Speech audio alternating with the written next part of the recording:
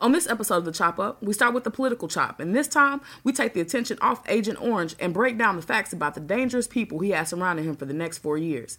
Then we slide over to the tech chop. We're talking technically as we break down a list of technological developments expected over the next 10 to 20 years. Spoiler alert, some are pretty hot, but the others, we just don't really know about. And lastly, it's the entertainment chop, and we're on the subject of black screens. As we've been seeing, black people are everywhere, popular movies, TV, and music. But we've also noticed that white people really don't know how to feel about it. We discussed this conflicting relationship. The jams this week include lyricist DJ V and the man himself with the vocals, your boy Tut. Shout out to Brianna and her homegirl Danielle at Michigan State for holding down the show, and the homie Stewart listening all the way in New Zealand. It's a great episode, so stay tuned, listen in. You know what it is. It's the Chop Up. This is the Chop Up. This is the Chop Up. This is the Chop Up, and no one can do it live. My name is Cam G, the coolest. Allow me to do the honor. I'm with my sister Toya G, and she's straight out of KC. Moved to the West Coast, but still gon' keep it G. We got together to give the people something that's free. The Chop Up should come off organically, cause on the mic, on the phone, we're gonna have these conversations anyway. And make sure you chop it up with us on the social media. And you can chop up any day, cause you can stream us in any place. And then I say I was Cam G, the coolest. Had to reel you in if you never knew us. Straight from Dallas, Texas, making OG maneuvers. And this is a recording where no one can do it live. This is the Chop Up. This is the Chop Up. What's up, everybody? You know what it is. This is the Chop Up. It's your girl, Toya G. Hey, you know what it is. It's Cam G, the coolest. What's good, people? And, of course, every now and again, we have this one guy that always seems to pop back around with something to say. So, welcome back to the Chop Up. Dominique, what's goody? What's going on? I'm glad to be here. Hey. Glad to have me. The OG. Hey. Basically.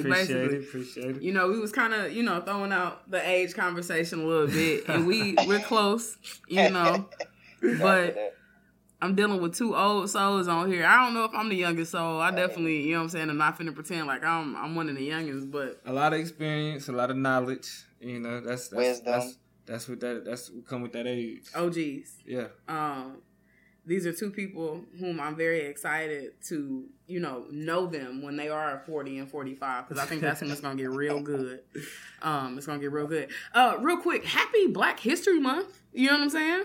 What's up, people? We here.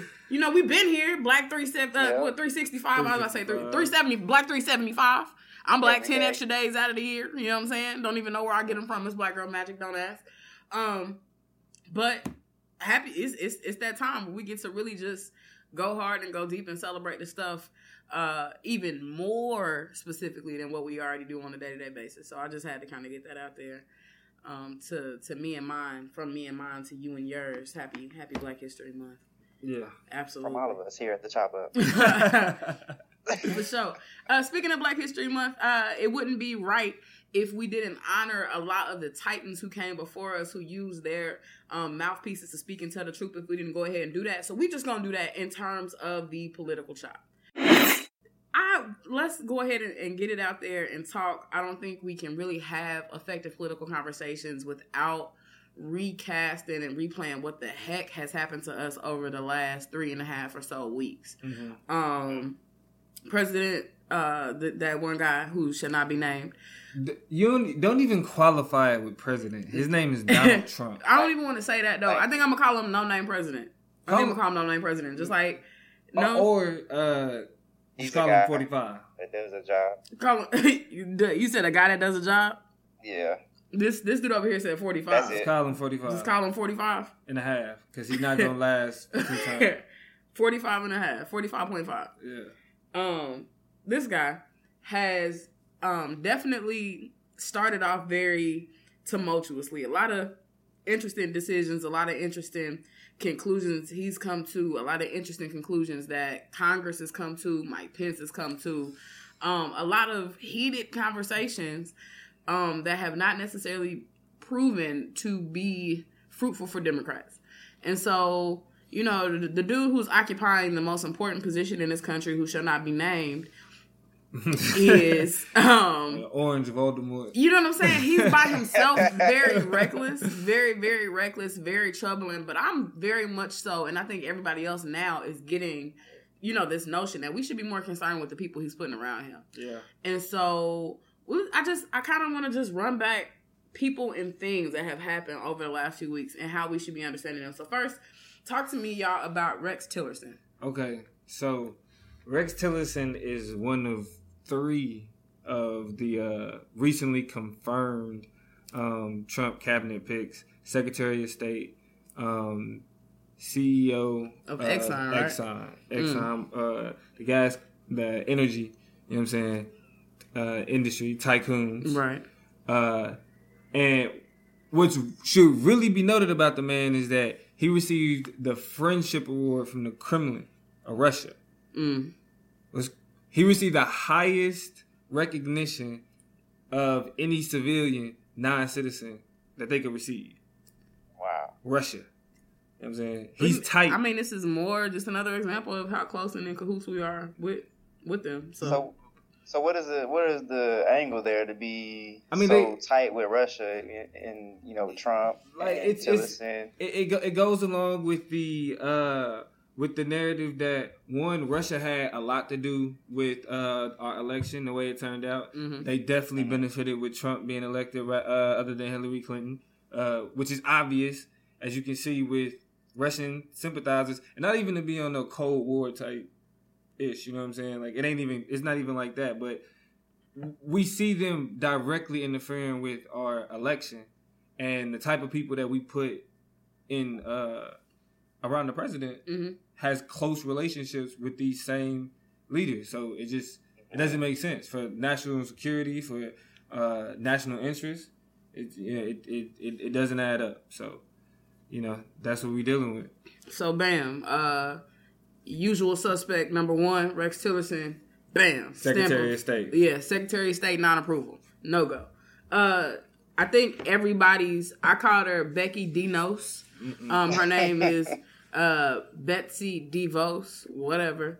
Nominated to be, after a valiant attempt by a lot of people to stop this particular gesture. Not nominated, selected. Selected, I'm sorry. Selected. Handpicked. You just had to go through a confirmation, right? Right. Paid to play. Yeah, paid to play. As how it always is. But I think Tillerson it was only like $100K contributions to the election, but I know DeVos was almost $1 million. I mean, I saw pages or like a list of just names upon names of people that she dropped $32,000 here, $15,000 there, $50,000 over here, $75K over here, donations, $30K, like just quote, wow. She's the Secretary of State. I'm sorry, not Secretary of State, Secretary of Education. I want to make sure I get that out. In terms of her position, and it's highly disconcerting, largely because much in white conservative fashion, you're putting people in the position to take care of those who are the least of them, right? Who get done the worst, who are at the bottom rungs of society. Least worried about them, and you know what I'm saying. Like she's for charter schools. She understands very little about the public school system. She understands very little about American history and education, like in the ways that things have come to exist in terms of accreditation processes, in terms of the types and methods of allocating funds and resources, and how people are evaluating progress and stuff like that. Like, it's a lot of just general uncertainty that I just can't get with. Right. It's real unsettling. Y'all saw the video on CNN where she got blocked at the doors. Did you see the video, G? No, I didn't see that. Oh my goodness, you didn't see the video? Oh my God. I've been seeing a lot of videos of her. I did not see that. KG, a couple days ago. You see the video? I've read about it. I didn't get a chance to see it. Y'all gotta see this video. It's about 30 seconds of magic. She pulls up to the school, gets out, and she's walking with security or some other individual to walk in, and they are protesting the hell out of her. It's this white man, it's a white woman, and this black woman, I think. And they on these stairs blocking the door, and they like, you're not getting in here, you're not coming in, blase, like going off, like, you're terrible for the students, and you don't care, just spitting mad facts at her, going off. They block her from getting out the door, and they turn, once they realize it's getting a little physical, getting a little extra, or that it could go that direction, they turn around, walk her back to the SUV. But this white man is gully. Do you hear me? He like, shame.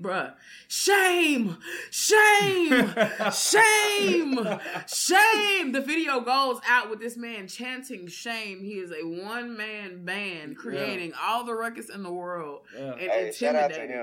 I mean, just scared the snot out of her to the point where she's running back to the vehicle. That's what we need. And so, that's what we need. I'm just like, stopped her at the doorsteps. And so people are not banging with her. You see who is, though? Mike Pence is the person who cast the deciding ballot or the deciding decision. Historical. Yeah. Never happened. Never happens. And will probably never happen again. First time. I hope never happen Split again. 50-50.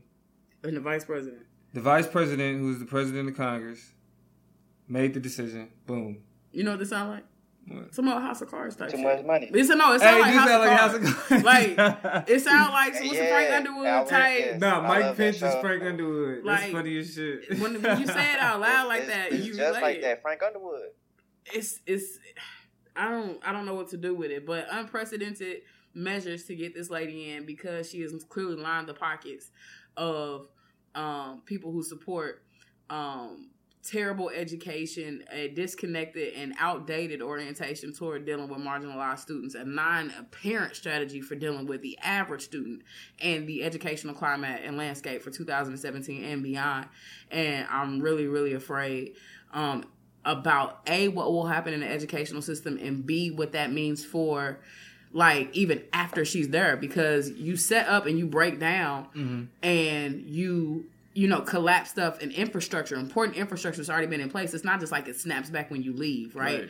It's left in ruins. It's left in shambles. We saw that when we saw Barack Obama take over a lot of the terrible mishandles of the economy that President George Bush did. And then who's going to get blamed for it? But the next person who takes responsibility and has to pick up and make magic out of something that was very clearly broken. Now, I think there is a very much more clear public consciousness and the ability to reflect as a population and society when it comes time to, hopefully elect somebody else in who's, when it's time to fix it. I hope we have a collective memory is what I'm trying to say of how this stuff played out so that we don't hold it against them too much if they're not able to flip everything around. But, I don't want to be extremist. I don't want to be a fearmonger, but I think everybody in a bunch of different contexts is like on hell in the handbag status or handbasket, right? Like hell in the handbasket status. Everybody's just like looking like this is wild. It's a lot.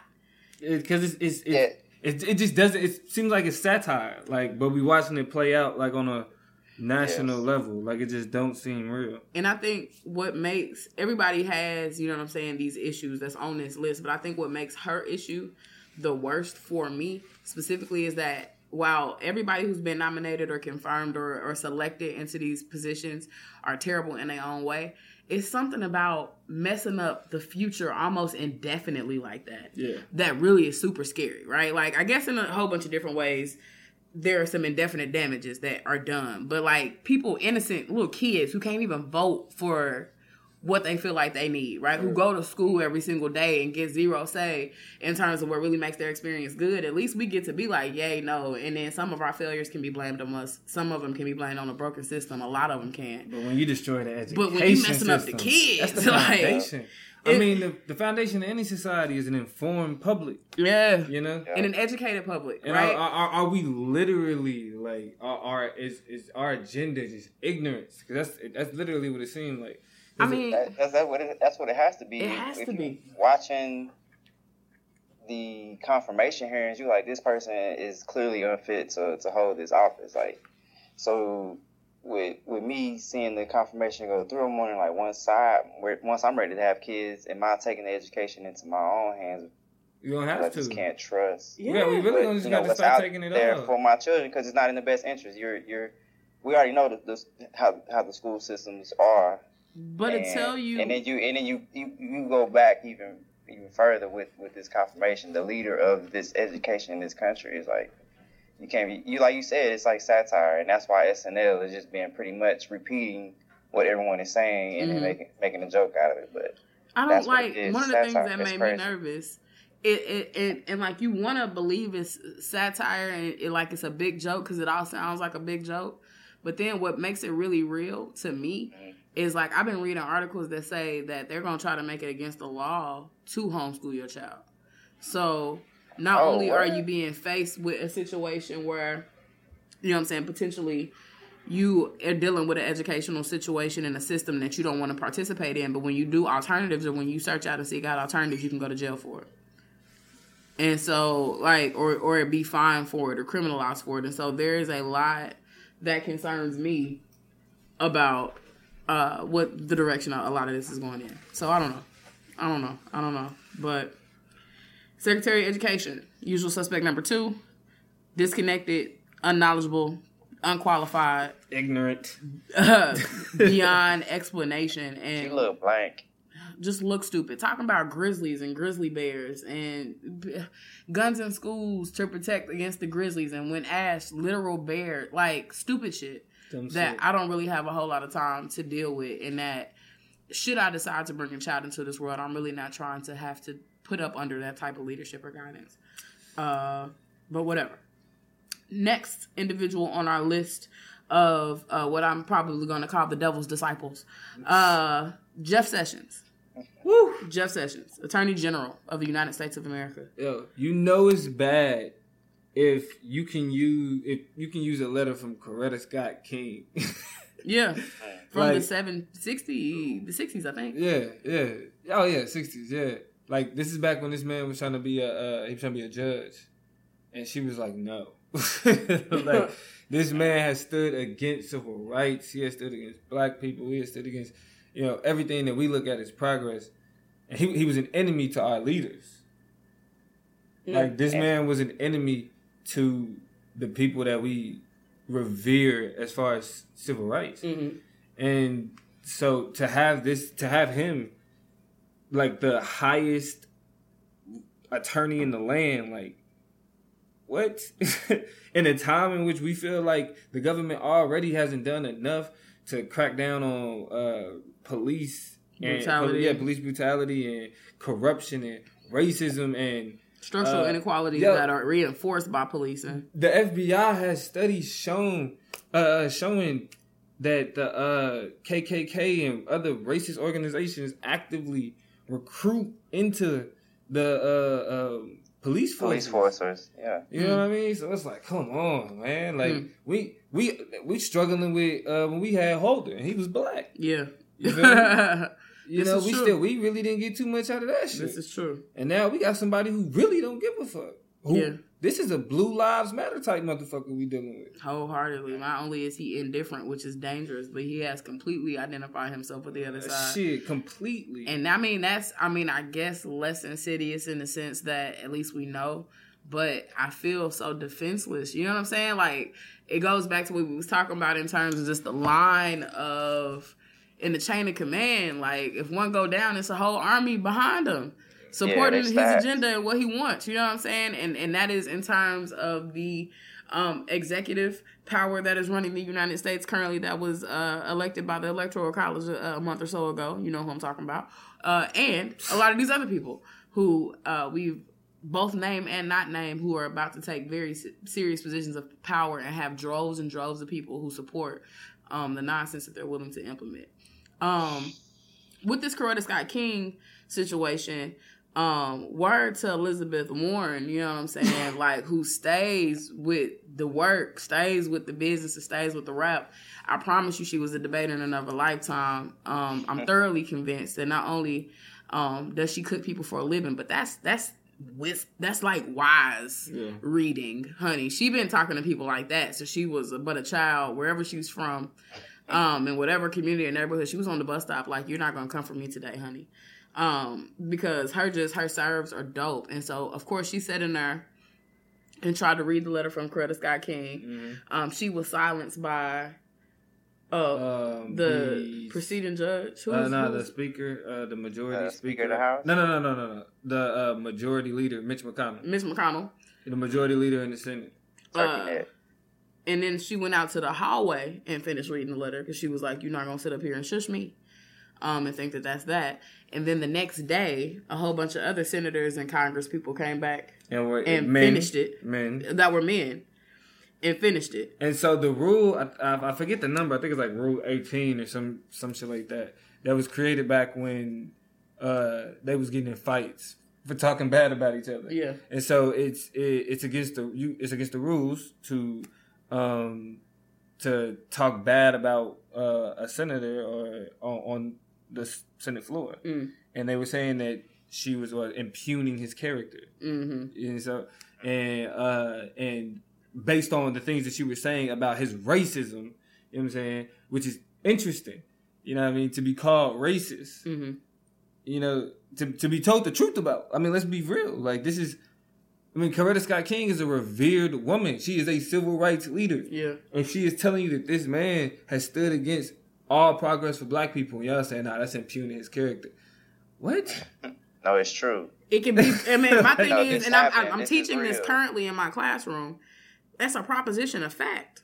Like, he has done problematic things toward and against the civil rights movement in this country. This isn't you to can be go debated. back. Yeah, I mean, it can be debated, but propositions. I'm gonna have a moment in class. Propositions of truth are created to either be falsified or verified. It's either a yes or no question. There. It's not about how we feel about it. It's not whether or not it was ethical or unethical, good or bad. That's a secondary question outside of, did he not do specific and particular things to deter people of color from getting rights in this country? The answer is yes, and we can go back in history and verify that. Teach. Via, A, her letter, B, other empirical examples of him doing things problematically, both internally within movements themselves and with his position of power to dwarf these types of progress, right? So it's either a yes or no, and the answer is clearly yes. He is terrible. He's done problematic things. He's not for black people, and not even not for them, but directly against their interests. Right.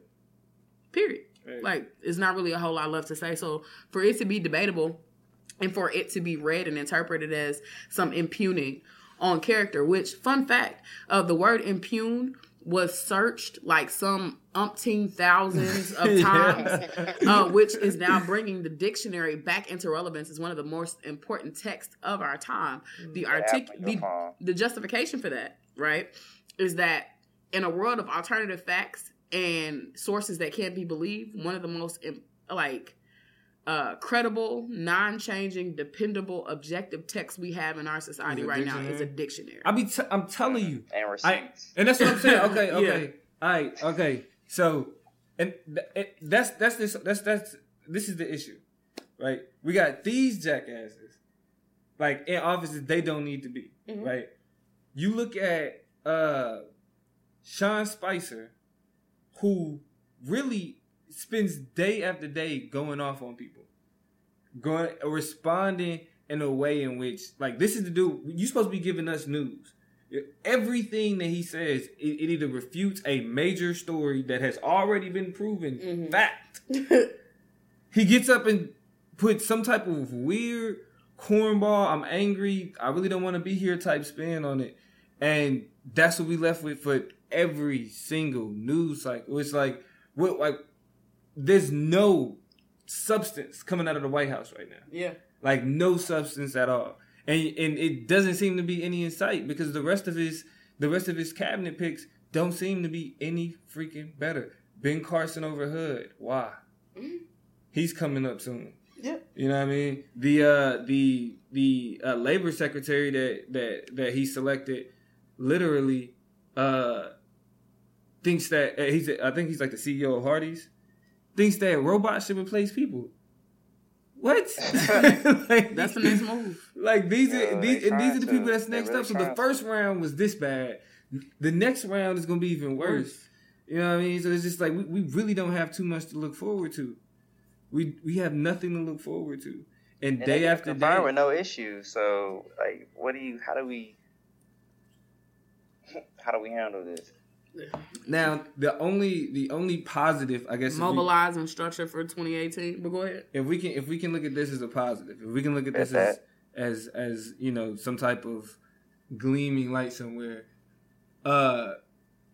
Gorsuch, which is his Supreme Court nominee, it has been reported that his he felt that Donald Trump's comments about the judge that suspended his travel ban, or that ended his travel ban pretty much, his comments against that judge were disheartening. So, to have him willingly kind of speak out in, that type of fashion is productive. I mean, that's good to hear. Seems like it sounds like as the most reasonable thing that Donald Trump has nominated as elected. Somebody that they've said out loud, out of their mouths, publicly. That's probably the most reasable. You're not supposed to say that name on this show, but it's fine. Oh, yeah. Voldemort, Orange Voldemort. I forgive you. We'll digress. It stung. I felt it, and I tried to leave it alone, but I couldn't. Yeah. We're back on task. I forgot about it. But yeah, it's weird. Let me ask this. Okay, so Steve Bannon, we talked about, bullied himself onto the Security Council basically, has been a large puppeteer in a lot of ways for the executive orders. That have been called out and shot and things like that. We were definitely just talking about the judge who struck down or spoke against the Muslim ban and called it unconstitutional. Or right? What was it? Right, called it unconstitutional. 3 more judges then supported. That's the only thing they ruled. Yeah, that is constitutional matters. 3 more judges supported that. 1 judge appointed by George W. Bush. You had a Bush appointee, I think a Jimmy Carter appointee. A Jimmy Carter appointee and a Barack Obama appointee. Yeah. And so 3 of those judges, 3 overturned the decision. Since, I forget what this person's position is or even what their name is, but they argue that this country functions and operates off of a system of checks and balances that all 3 branches of the government function equally. So in a world where the judicial system attempts to trump, no pun intended, what the executive branch does, that, kind of necessitates a pushback and a circumvention of those things to kind of resubstantiate or to put back in place what the president has said that he wants to do. All of this to say, they're going to try real hard and push real hard to get this ban going back again. They just like, you ain't said nothing, you ain't seen nothing. If this is what you want to do, we can play that. And this is about the travel ban. When you go back to talking about using a dictionary and words being important, we don't even need to get that deep if we just listen to what this man say, because his vocabulary isn't that big. He said we are putting a travel ban. It is a Muslim ban. He has said this not just during the election, but during the time in which the quote unquote ban was enacted. Right. Yep. So at the point where they're trying to, he can argue some presidential power where it kind of you already called it what it is. We know the intent. He's very he been really clear about that. But he's been very clear what he's trying to do. So there's no legal ambiguity anywhere. Like the intent is very clear. It is a Muslim ban, regardless of who put it on, who thought of the countries first, regardless of how it's been enacted, regardless of how you want to change it up. The intent is to keep people of Muslim faith, because what they don't talk about is how they also put there's some type of provision in there to where if you are a Christian in a minority Christian country, you get some type of priority, right? Like yeah, you got some type of extra benefit. So at the point where it's very clear, it's very blatant, very explicit that what he's trying to do. There's no room for them to kind of tiptoe around the law, because he's not smart enough to know to shut up. It's that blatant. You know? That's why. I mean, I was literally watching MSNBC, and they had 2 lawyers on there talking about, they can rule against it because if you look at it from this perspective, presidential powers over immigration and national security and blah blah blah. Then they tune it. Then hold on, breaking news. Yeah, they ruled against it. Right. And literally, when you go through the decision, they're talking about. They're talking about his rhetoric and how it's used to describe what it is that he's trying to do in the first place. Like, come on, people! Like, I think we've been making this conversation with the media way too complicated and difficult. Let's stop acting like we have expectations. You know, like the bar has been set all the way to 0. You feel me? True stuff. I mean, he's a reality TV star, and he got this job. Yeah. You know what I'm saying? My mantra for this year literally has been, don't tell me what I can't do.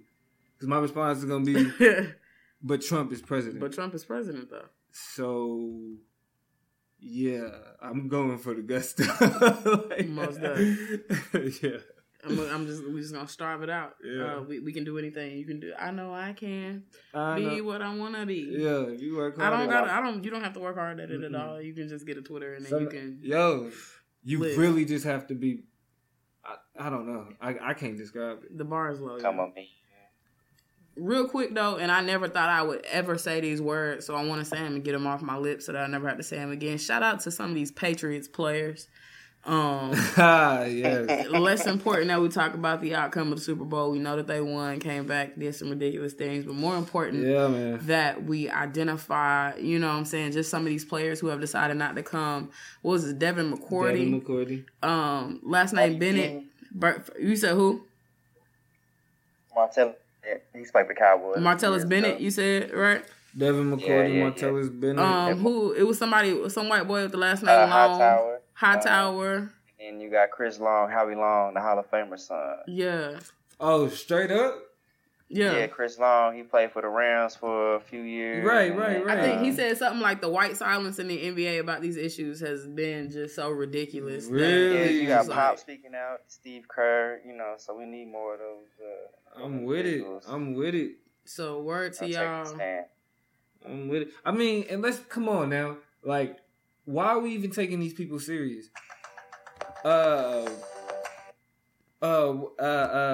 his name? Tom Brady. Did not go see Obama at all. And that was very intentional. I had something. These white people did not. Yeah, he was like, I had a previous engagement. You know what or I'm something saying? Like, come on, let's be real. Like, I'm not even it's like, yo, this is the year of not playing with these white people because they're not playing with us. And they haven't been. And so little things like this have to be just you can't make me go, and I don't think anybody's ever attempted to make them go anywhere. But it's been very clear that, you know, I don't have to sit by and I'm not obligated to take pictures and smile behind something that I don't feel comfortable doing. That's been the gesture of Black people throughout this entire situation. And you know, and we don't need I get LeBron and Hillary, all right, whatever, you know, whatever. But we need a little bit more than that because, like, LeBron is one of the most outspoken. I give him that, especially to be like the best player and be outspoken. You know, it's huge. Especially, you know what I'm saying, coming off Jordan and, you know, Kobe type. You know, Republicans buy Nikes too, right? You know, I mean, you know, Kobe the GOAT, but still, you know, it's LeBron is probably one of the most high profile since Kareem Abdul-Jabbar. You feel me? To be like the best, right? To be like the best player in the NBA, or even Allen Iverson. You know, in the way he approached the game. But you know, we need more athletes that's able to be like, yo, like chill with this. Like, I mean, I see what's going on. Coming, and like with Martellus Bennett, it's cool because I think he's really big into investing in like coding programs for young children. A lot of tech. He's really big on that, and literacy programs. I think that's his two things he's really got going on: coding and literacy. And he's got a pretty dope article on the Players Tribune. It's like a platform for athletes to get their thoughts out there. And he had I think it was last year, but it resurfaced once this came out. So it's, you know, he really about that life. So it's cool they using their platform to, you know, to speak out. I mean, I think we had a show about, you know, questions like these and, you know, how we feel, the level of responsibility for a lot of these athletes or whatever. And I do just I'm not saying you have to go seek out a microphone. Everybody's not going to be a Colin Kaepernick. Everybody's not going to be, right. You know what I'm saying, Dwayne Wades and Carmelos and LeBrons who going to get together and make PSAs and videos and do little stuff together. I get that. But when somebody put a mic in your face and ask you a real question, give them a real answer. And, like, don't use any of your fame, any of your position, any of your, none of that as an excuse. Quit hiding behind nonsense and tell the truth. Like, that's just the command that is on these players. Yes. What I'm interested to see is how the NBA responds to Trump presidency. Oh, like, yeah. That's a whole lot. Because like the NFL, the NFL, that it's money in the NFL. They're not playing that. They like Trump. They don't care. Yeah. But like, you see the way the NBA responded to Donald Sterling. Mm-hmm. It's these black men, like these, like the NBA is like majority. I don't know if it's a different. I don't know. I don't want to call it a different something, but it's something. It's real. It's a tinge of something different. The NBA is more black than the NFL. Mm-hmm. Yeah, it is. Like the NFL is still, definitely. The NFL is slave sport. Mm-hmm. Yeah. Like, let's be real. Basketball has been, and I kind of wrote my thesis on this idea. You said what you say, Jay? Oh, it's my sport too, but I agree. Yeah, it's a slave sport. With the combine, the owners. That's why like I appreciate black quarterbacks so much, like Dak Prescott and what them boys doing in Dallas. I appreciate that so much because it's a black face. You know what I'm saying, on like a white franchise. You feel me? Mm-hmm. Like, and so. Oh, they walked out with the police at the beginning of the training camp. See? Arm in arm. Mm. Oh, what? Oh. Yeah. Yeah. But you know what? Hold on. But you know what? They did have that shooting. No, that was a real thing. Yeah, and so that kind of shook things up a little bit. So that makes more sense there. That'll be like, that's being insensitive. You feel me? Because like you gotta. Yeah, I mean, when you public figures like that, you kind of have to be like, okay, that was when people die, a tragedy like that. You know what I'm saying? Whatever. But I kind of saw that as from the team perspective. Like, if anyone on the team in the future want to speak out about police brutality, they would be pressured not to do so. You know what I'm saying? That's kind of how I was looking at it. Because, like, life is precious. People die, you honor them. But that's kind of black people dying, but black people getting killed. Yeah, it's just. I was just saying having a black quarterback, especially with Jerry Jones and his ass trying to keep Tony Romo. That just show that that's racism to another level. So if they can be like his athleticism, like they've done for so many years, his athleticism overrides your racism. We keep it up. You know what I'm saying? Like, to have that, like, that's dope. But the NBA, them brothers, you feel me? Straight hood. Like, if LeBron and the Cavaliers do win, is LeBron shaking hands with Donald Trump? You know who I want to win, though? Like, even outside of that question? Like, I don't know. The answer to my question is, I think yes.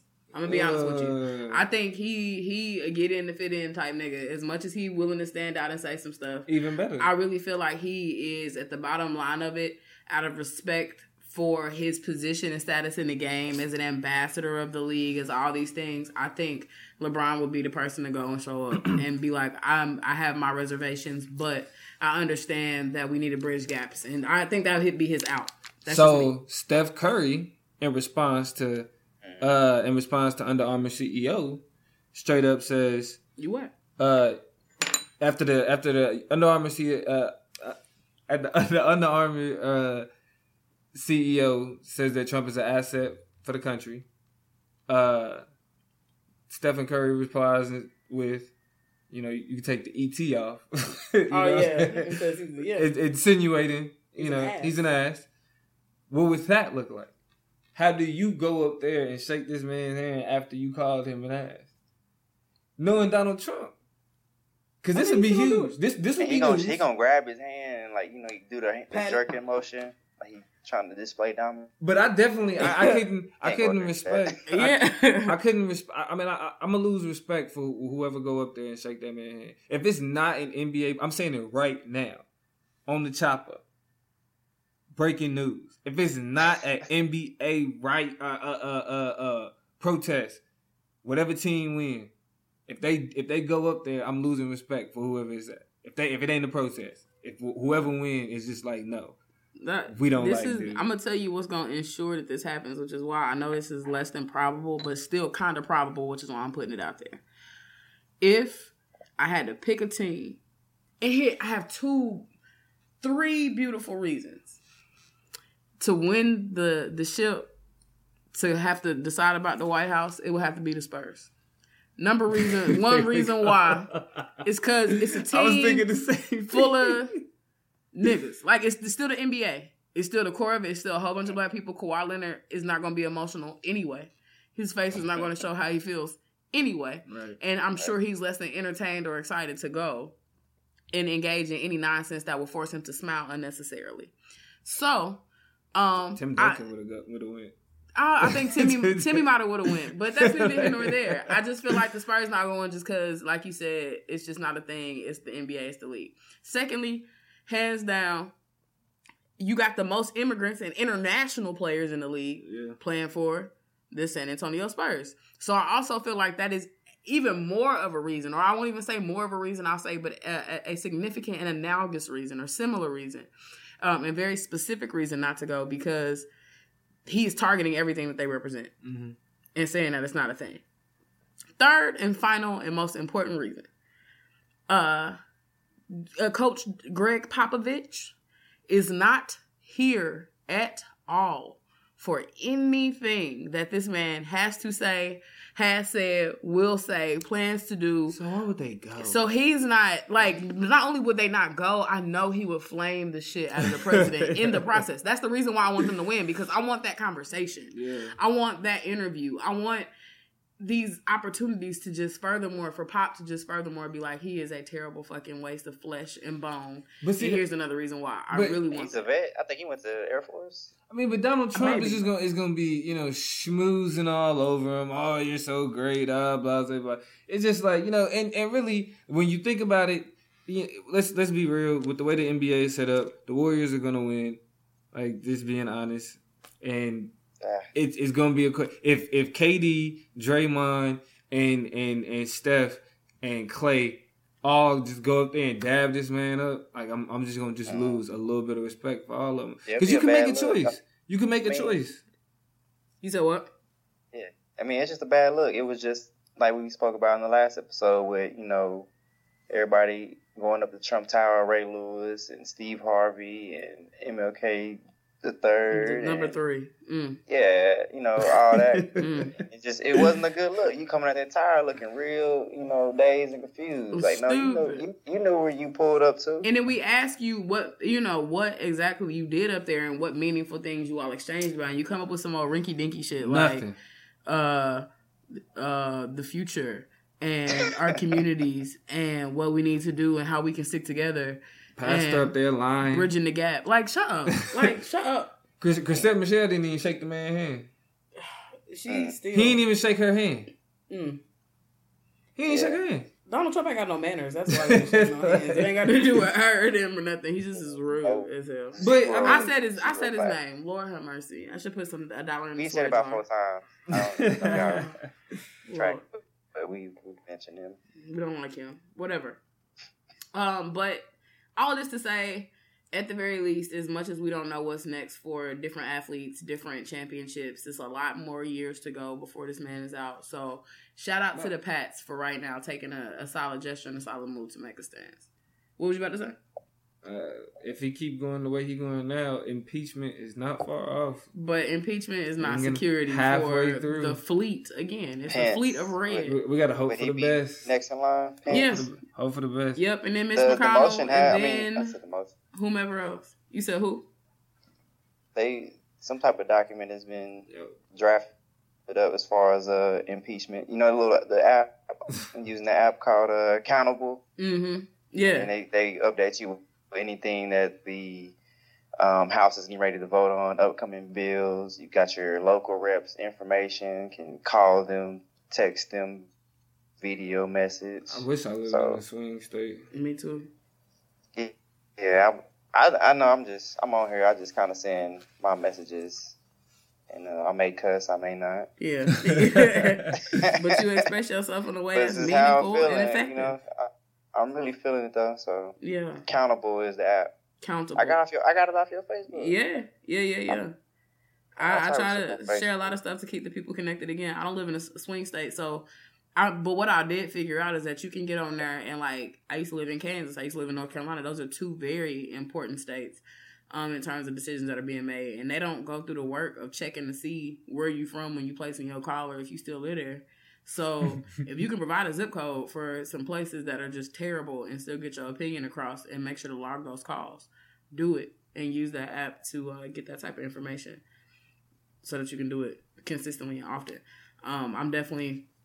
I'm not only working on an argument with some of my students, but we're creating some ways to start to get the attention of some policymakers in terms of No Dapple. So I'm excited, and the Keystone Project. And so I'm excited for that stuff, for real.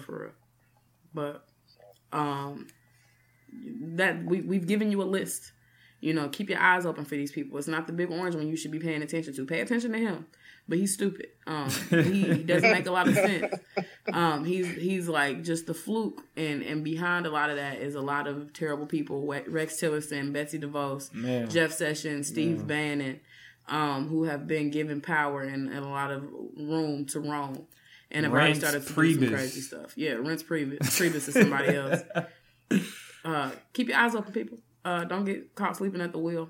This is the information you need to know. And on that note, I think we're going to slide up out of here and then come back with the rest of the show. So y'all stay tuned. You know what it is. It's the Chop Up. The first song up on the Chop Up is a song called Sick Sauce, and it comes from an artist by the name of DJ V off of a project he has coming out called the Mad Maniac. Now, I'm not gonna lie, this dude goes hard. He sounds a lot like Vic Mensa, A$AP Rocky, Eminem, and even has a little bit of Tech-nicely flavor in there because he's snapping throughout the entire song. But you should check him out. If you like it, he's on YouTube at djv.net or just get on his website at www.dj-v.net. Again, the name of the song is Sick Sauce, and this is DJ V right here on the Chop Up.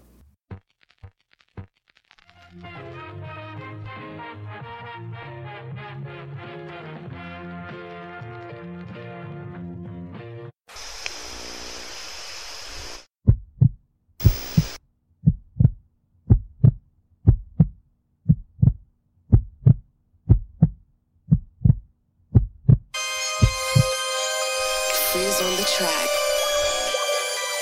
Can anyone explain to me how to make a maniac? Anyone? Horror flick is on, bitch. Take the pain of every hurtful thing they used to say to me. I just flick my wrist and mix it all into my recipe. Every painful day I used to wake with no one next to me. I flick my wrist and start to mix the recipe.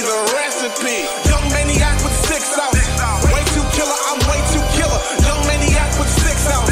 Way too killer, I'm way too killer. Young maniac with sick sauce. Way too killer, I'm way too killer. I mix it all into my recipe. Do you really want to know how to make a man into a maniac? Let me kick the recipe. Take part in the tearing me apart to see if you can piece up the rest of me. People treat me like a test experiment that mixed in with horrible chemistry. Take a walk down the memory lane with me, that's only if you really care to see. Get up over life expectancy to throw me into the mix of memories. Memories that consist of hurtful things that start to bring suicidal tendencies. Let's get a teaspoon of truthful shit. I hope you taste everything that I admit. And that's where we add the piece of friends and family that continue speaking shit. And all of this made it way too hard to live. I come with an empty brain of fucks to give. For people who act way too sensitive, that goes for any close friend or relative. I don't forget bitch niggas that spoke a doubt about the grind. Too broke to pay the mind. I'll write a check with the highest disrespect to people who fall in the typing kind. I'll put that kind in a mix that I combine and intertwine. Listed ingredients, I pound a pan and a lack of confidence in reasons people haven't seen me sin. Take a bench full of grinded evidence that shows the shit I've been doing throughout the years. I felt like I needed boxing gloves to wipe my eyes. How I used to fight the tears. Take the pain of every hurtful thing they used to say to me. I just flick my wrist and mix it all into my recipe. Every painful day I used to wake with no one next to me. I flick my wrist and start to mix the recipe. Young maniac with sick sauce. Way too killer, I'm way too killer. Young maniac with sick sauce. Way too killer, I'm way too killer. Young maniac with sick sauce. Way too killer, I'm way too killer. I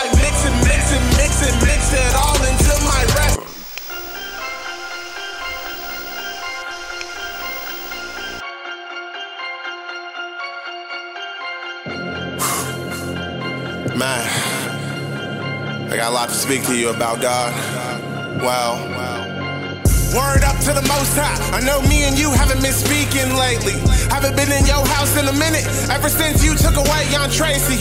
I was always patient, even when the times went slow like a car Miss Daisy. I need you to answer a couple questions about my life and the man you made me into. Nobody taught me how to deal with the shit that will hurt you. And never told me how to come back to life from the people that was cemetery dirt you. They put the whole wide world in a bag of bricks onto my back and wanted me to push the weight, even though I already did it every day. Right along with the problems I calculate. The problem plate consists of a different dish, and everybody falls in the menu section. And they're asking me why I'm so aggressive, all because I went through a full depression. Everybody else had a choice of voice, but never put me in as a choice selection. I'll be rich with all of this happiness. Bet they try to do an IRS collection. Life's a bitch that doesn't really give a shit. Without acceptance, you will always face rejection. All my life I've been such a throwaway. Catch my drift and fall into interception. Sorry, Lord, I've been through a heavy stressing with depression and a lot of second guessing. Can you tell me why you created me? Am I a gift, a curse, a mistake, or blessing? Walking in the chapel, in the chapel, in the chapel. Seeing the preacher wear the crucifix. Preacher wear the crucifix. Lordy, Lordy, Lord of mercy, hallelujah, Holy Ghost. All I heard the preacher say while holding on that crucifix. Walking in the chapel, in the chapel, in the chapel. Seeing the preacher wear the crucifix. Preacher wear the crucifix. Lordy, Lordy, Lord of mercy, hallelujah, Holy Ghost. All I heard the preacher say while holding on that crucifix. All right. That's some dope music right there. Make sure y'all sending y'all submissions to thechopupemail@gmail.com. Once again, that is thechopupemail@gmail.com. Absolutely. Send it in. Make sure it's hot, though. We are screening for heat. So no nonsense. Make sure whatever you send us, music, poetry, prose, you doing hip hop, you got some instrumentals. If you want people to hear what you got to say, just make sure it's flaming, okay? No nonsense. No weak stuff. None of that. Hey, for the next section, the something that the sci-fi nerd in me is really happy about is the tech chop. So this really piqued my interest when I was kind of thinking about stuff for the shows, because we're doing a podcast and the technology that we use Dropbox, for instance. We wouldn't be able to maneuver 10 years ago without Dropbox. Twitter, Facebook, YouTube, IG, everything, all these things that are in our daily lives, and everything's accelerating. We saw the VHSs, we saw the house phones, floppy disk. Yeah. We didn't, we were past 8-track. We saw cassettes, CDs. Back when CDs first got popping. You know what I'm saying? So we're saying all these things, and then everything is like accelerating now. So like in the next 10 years, you have like all these. Some of these things I find really incredible. Some things not so much. But one thing that's really got me is like the 3D printing, which we've been seeing for a while. But they about to like really turn it up with that. Like they about to be 3D printing teeth, clothes, shoes. They about to be repurposing trash. What did they say? They said they were going to 3D print like very hyper specific medication. So like instead of you getting like just a generic that is just what everybody gets, like they'll take your physical makeup and all your issues and stuff like that and make a hyper super specific batch of pills for you. It's crazy. Yeah, everything's going to be like individualized in the future. Even like the way you own things, you can like track the value. Like that bookshelf over there is, well, maybe that's probably not a good example, but something of value in your home, you can track the value of it and resell it if it, you felt like you wasn't using it anymore. Someone else could use it. You can make a little bread off of it. You also have things like Google Goggles, where you can just take a picture of something and it'll immediately find. You can get that at Walmart, Amazon. I forgot all about things like that. Those glasses. I don't think they really took off, but I bet you they try to run them back again. They gonna run it back. That's for sure. That's probably gonna be something with the interactive thing. You got the virtual reality, everything that's coming through. Everything's gonna be interactive. Theme parks, VR, sporting events. Yeah, sporting events. They were saying they about to get hyper real to the point where you feel like you're on the field, which is wild. People can't go to the games no more anyway. Well, they can if you want to break bank, but especially with all these $1 billion stadiums coming up, it's might as well stay at home. Look, I had an Amazon Dot the Echo. Yeah. And just experiencing that you know, is ridiculous because, you know, Alexa, do I gotta wear a raincoat today? It's 50 degrees. It'll be, you know, and she just goes in, like, just breaks it down. And to know its functionality, it can, you know, you can connect it to, like, if you have a smart house, you know, you can connect it to your alarm system. You can connect it to your lights, your windows, your refrigerator. It's ridiculous. And, like, when you think about it, we are in the future. Like, the devices that we use, with stuff I used to see on Star Trek. And now I'm like, yo, I kind of nerd out over, I'm big on phones, like, and I nerd out every time because it's like I have things that, you know, the heroes and the space people had. You saw that on the movies, tablets and little wireless communications, headsets. Like, you know, we're gonna get to the point where there's gonna be Wi-Fi everywhere. Yeah, you connect to the internet at all times. That's kind of scary, though. That's scary. I mean, it doesn't come without its fears. You know what I'm saying? These things are coming. This coming in the next 10 years. Like, this will be our reality. Hey, what's crazy about it is, you know, if you go along with science fiction tropes, we better hope we haven't been predicting the future for the last 15 years of science fiction. Or we're going to blow up the moon. Right. Or blow up ourselves. Anybody that's like hip on like sci-fi, like that's a reoccurring theme. My nerves bad, y'all. My nerves bad now. Colonizing the moon. Nerves bad. And there's like a bunch of different things that goes into colonizing the moon. Well, I think they're talking about using like hydrogen or something, or something like that. And that's highly explosive. And we don't want these. We do not want these self-driving cars. That's coming. We don't. We don't want it though. And I'm explaining to you. Once we start developing that type of AI, once we start developing that type of artificial intelligence, we getting too far ahead of ourselves. I agree. We're getting too far ahead of ourselves. I mean, we know what happens when technology that can think on its own comes to the conclusion of how do you fix humanity. And they're like, oh, we have to get rid of you. Exactly. Like, no bullshit. Like, they start rationalizing these things. And you know, you mentioned in the last segment that someone on the Trump staff was real big on robotics. Yes. I should look his name up. I mean, I missed it, but he's the CEO of Hardee's. Carl's Jr. Okay. Yeah, he feels like that they should that robots should replace people as far as doing blue collar jobs. Mm-hmm.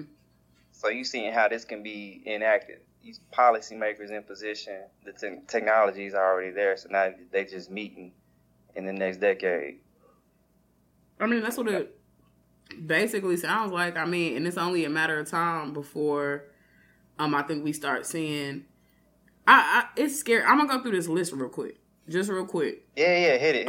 Because in terms of just cars and transportation, this is what they say. We'll end up with crash-proof cars. Volvo already says their cars will be crash-proof before 2020. Driverless car hailing apps, much like signaling an Uber or a Lyft, only without the drivers.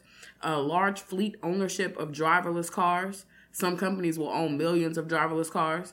Electronic or electric cars will routinely win major races like the Daytona 500, the Grand Prix, and the Indy 500. And let's see, in-car work and entertainment systems to keep people busy and entertained as driverless cars take them to their destination. So while we on the way, I'm about to sit back and watch the news. While we on the way, I'm gonna finish this report. While we on the way, I'm gonna just, this before we drop the kids off, I'm gonna just talk to my kids for a couple more minutes before they have to get out. And so I'm gonna just turn around. And this is what our vehicles are supposed to be able to do. So it's weird because you get that Jetsons vibe. You get that. Yeah. Whatever, pick up the future. Yeah, we already saw bootleg hoverboards with wheels on them. Next thing you know, they will be literally hoverboards. Terminator 2. I believe it. We don't want it. We don't want it. Once we, it's a slippery slope. Mm-hmm. It's a slippery slope. I mean, the faster technology grows, the more humanity becomes more obsolete. Yeah. Like biology becomes obsolete. Yes. And, I don't want to take it too far. But, they already started talking about 3D printing organs. Mm-hmm. It's the real thing. 3D printing hearts, bones. Sounds I think they great. like prototype those. Right. Sounds great. But what happens when these prosthetics get more advanced? And I want to be stronger. You know? Then it's going to go to who can afford it. And it's already going to go to who can afford it. That's already going to be the first thing. So poor people are going to continue to die and die quick. People who can afford it going to live longer. And be more sustainable. That allows for them to continue taking over and capitalizing over communities and spaces where now ain't nobody living there no more. They all died from this thing. And so I'm going to just slide in because my heart's going to keep ticking forever. And we're going to keep destroying the earth as we do it. Yeah. Throughout the process. We're already past technology the point over time. Technology is known to be poisonous. The chemicals we use are known to be poisonous to the earth. So the more advanced our technology gets, the worse the chemicals get. I mean, look, like the strongest form of energy we have can destroy us all, like nuclear energy. In terms of health tech, my bad, Cam, what was you about to say? No, go ahead, because that was the important one, the health tech. Yeah, I was just going to go down the list of a couple things here. I already mentioned the 3D pill printers that are going to be hyper-personalized and very precise in terms of what they give you, the dosage and stuff. Also, ingestible data collectors filled with sensors to give a daily internal health scan and report. Prosthetic limbs that are controlled by AI, real-time blood scanners, peer-to-peer health insurance. So I don't know how that's supposed to work. Yeah, what would that be? What is peer-to? No idea. I saw that one, so I wasn't quite sure how that would work. Something. Who was? Say it. I'm not saying it's something that's on the horizon. I was kind of thinking of it as you have some type of insurance you offer, like as an individual entity or something. I don't know what that's supposed to look like, but I don't want nobody trying to insure me. I'm good. What are you talking about? What does that even mean? And then you talking about peer-to-peer. Like, I'm good. Right? Like, hey, you miss me with that one. Period. Then they say FaceTime-like checkups without needing a doctor's appointment. Full-body physical health scanners offering instant AI medical diagnosis located in most pharmacies. And cameras for smartphones for DIY dental checkups. So kind of like, I guess, how you scan your check. If you don't want to go take it to the bank, they're going to be like, just hold your mouth up to the light and we'll take a look and let you know whether you need a root canal or whether that's a cavity or whether you just have the gum disease known as gingivitis. Hey. Shout out to, what is that, Family Guy? Yeah. But it'll be able to tell you all of that stuff. So I don't know. But those are some of the health tech things that are on the horizon for the next few years, which is crazy. Right. So something else that they hit on in the article, and shout out to the futurist speaker. That's where we pulling all this information from. Was like the body scanners. Like, what about our privacy? They mentioned that there's some type of legislation we had to pass concerning our privacy when it comes to like all this new technology. So just wondering like, what would that look like with things that are able to read your body once you walk into a room? Like, I think it also mentions that the artificial intelligence will be able to pick up on your moods and your vitals and play a certain song that you may like at that moment, or a movie, or put on a TV show. AI selection of movies and television shows based on moods, ratings, and personal preferences. And then what you talked about was AI sleep optimizers that will control all of the environmental factors: heat, light, sound, oxygen levels, smell, positioning, vibration levels, and more as you try to sleep. It's the future, y'all. Oh, man. I don't like that. Like, I got it. Yeah. I got it. Like, I don't need, and I'm okay with that. And I almost feel like because we've had, I think, enough time to think about and to also witness some of the downfalls of too much technology too fast, we are in a different position in terms of probably receiving it than what generations before us have been. So I think we might be the first generation to receive technology and be like, we don't want it. We don't want that. Like, and I hope that's what we end up turning into, is the people who can revolt and push back. I mean, we're such a society of convenience that I don't know how likely it is to happen, or to what extent it's going to take for us to be like, no, I will walk, no problem. But I'm scared that, like, I mean, the thing, we're past, like you said, we passed the point of no return. Like, kids nowadays know how to open the phone. Yeah. Know how to, I get FaceTime calls from 2-year-olds all the time. Kids. Like, you know, they can open their calling favorite app. They're technologically advanced at ages where, you know, we still playing with Legos and blocks. You know?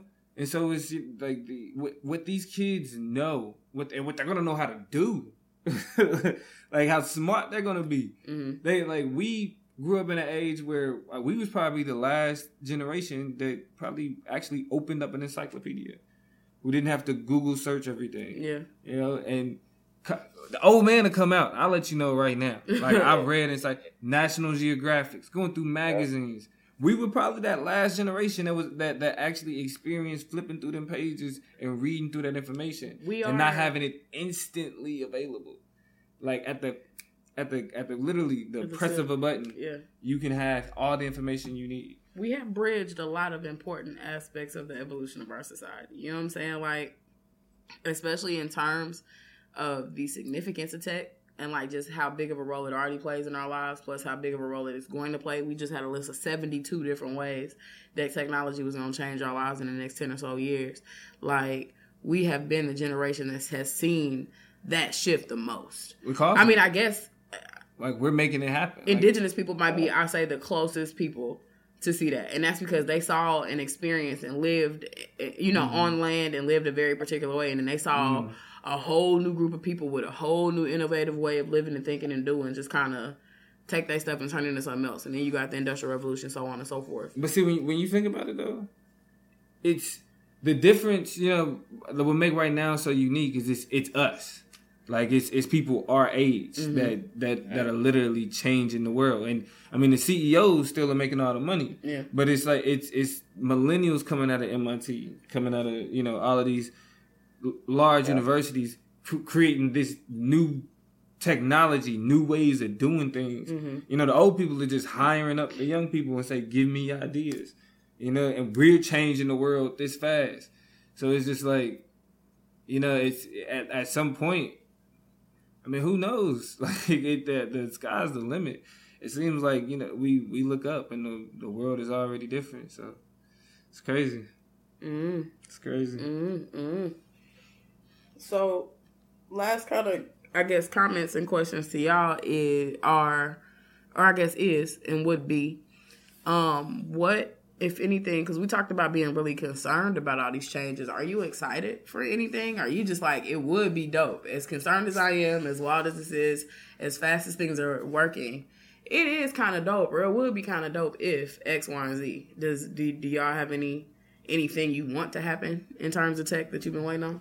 I'm really looking at this 3D printing is really fascinating to me, and I actually, after reading this article, started looking up 3D printers and was like, oh, that's not like out the range of possibilities, because I know a couple years ago it was, you know, just not you weren't getting that, but I think that could be really cool for someone that like to tinker with things and create things. I think that could be cool, and it's just. But other things, not so much. Just like the robotics and the advancement in the AI, like that could be scary, creepy, all that. So but there are some things to be, I guess you could be excited about. But for me, it's like 3D printing would be really cool. That's your thing. What about you? I would like to see the direction video games go in. The what? Video games. Okay. You know, PlayStation. I'm a PlayStation guy. PlayStation 2, 3, 4, like from PlayStation 1 to PlayStation 4. I'd have had them all. I appreciate it. You know, I'm probably the first generation of like we fight for our game systems. Yeah, you know? definitely. It's that real, and I've seen games venture into like the motion activated, into the Wii to augmented reality, reality, whatever other system. And to see him go into the VR now is huge. So virtual reality games, like just straight in your face, especially when so much gameplay is at a first person level.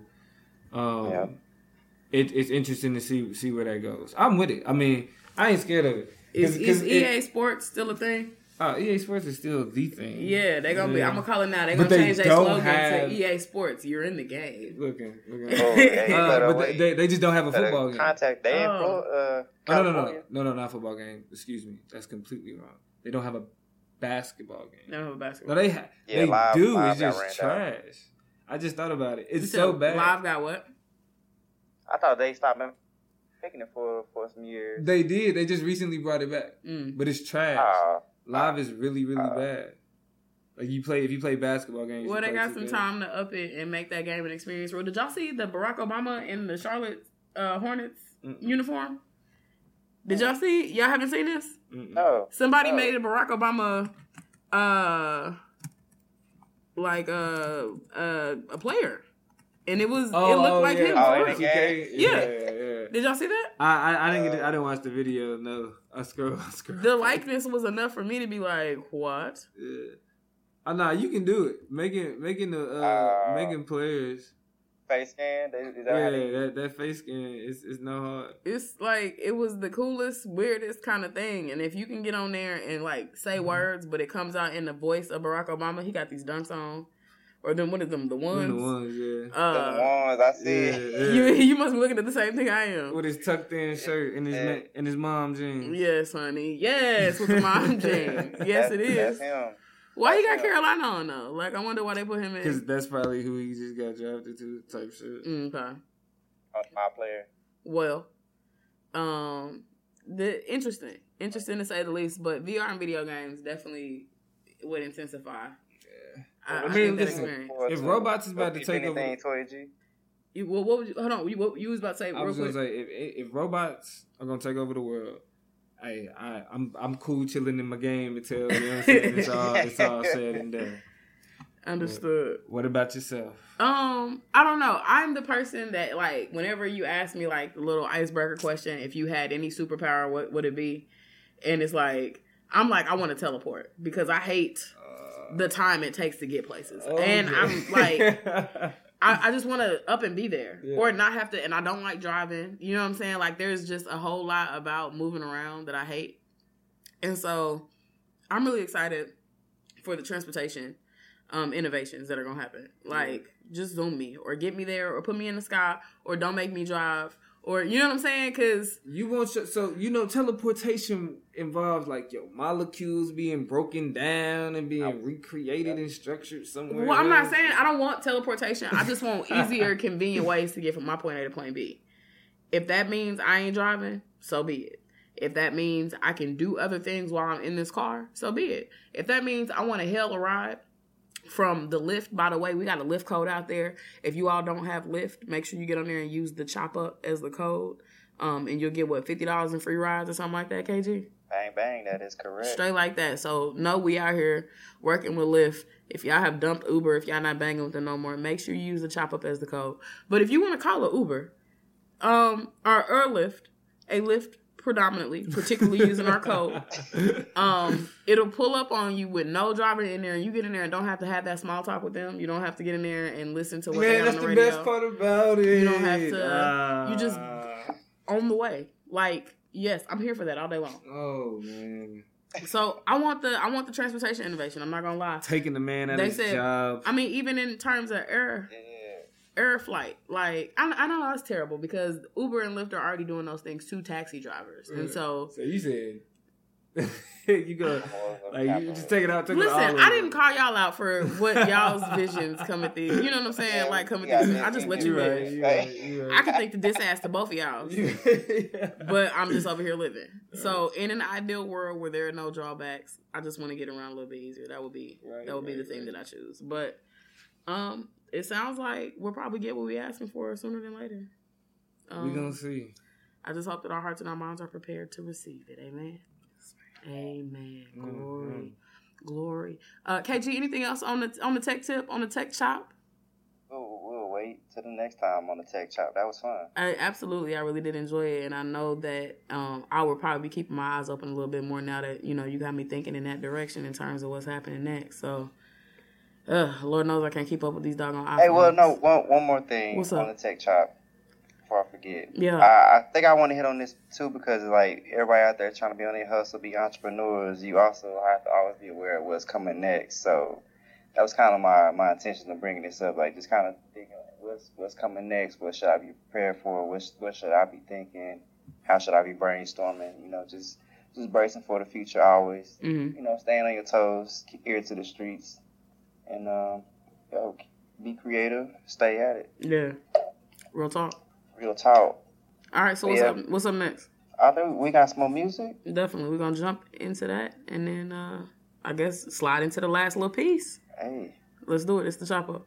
The song you're about to hear is from an artist coming out of Kansas City, Missouri. His name is Tut, and the song is Serve You Up. He's on the team with Mark My Words Entertainment and is known as the guy with the vocals bringing the undeniable R&B. And you'll see why they say that when you hear this song. If you want more, follow him on SoundCloud or on YouTube. His name is simply Tut, T-U-T. Once again, the name of this song is Serve You Up, and you've heard it first right here on the Chop Up.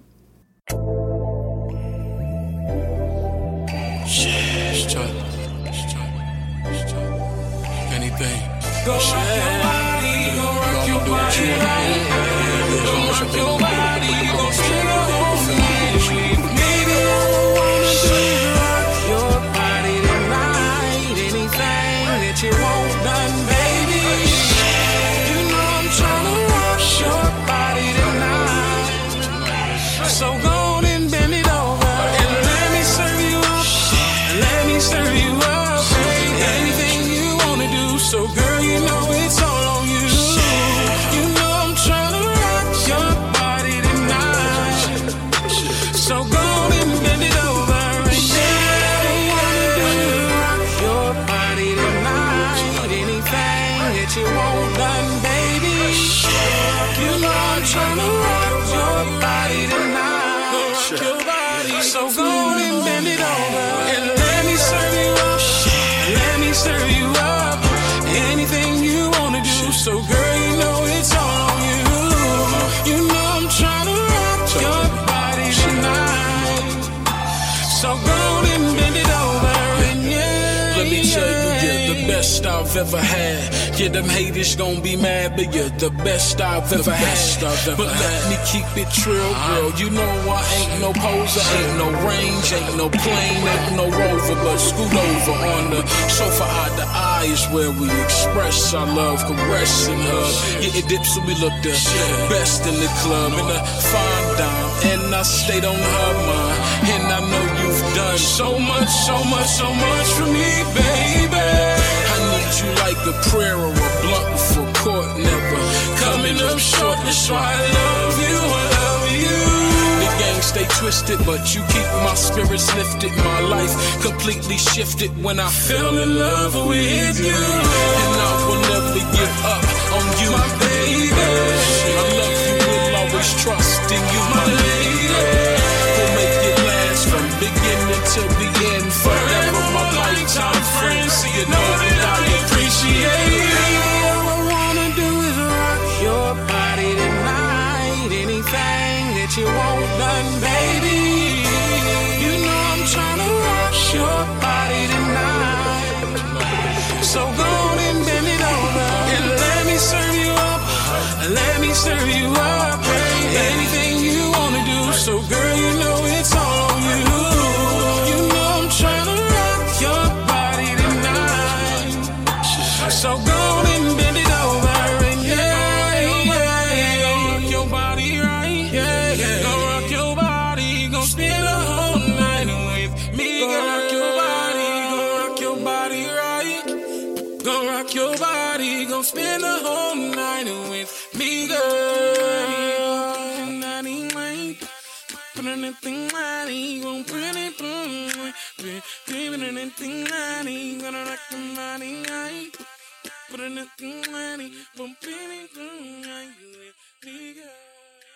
All right, we back right now with the chop up.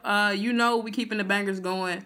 Definitely love to hear good R&B. Love to hear some solid finessing. So shout out to Big B on that track. Real quick though, we want to get toward the end of the show, but we gotta close it out with the entertainment chop.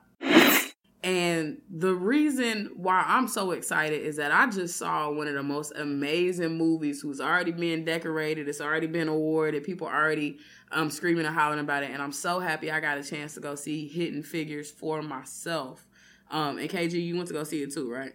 Yep, last night it was amazing, dope, inspirational. I left there wanted to solve quadratic equations at 1 a.m. You know what I'm saying? I didn't want to solve any equations. I'm not going to tell that lie.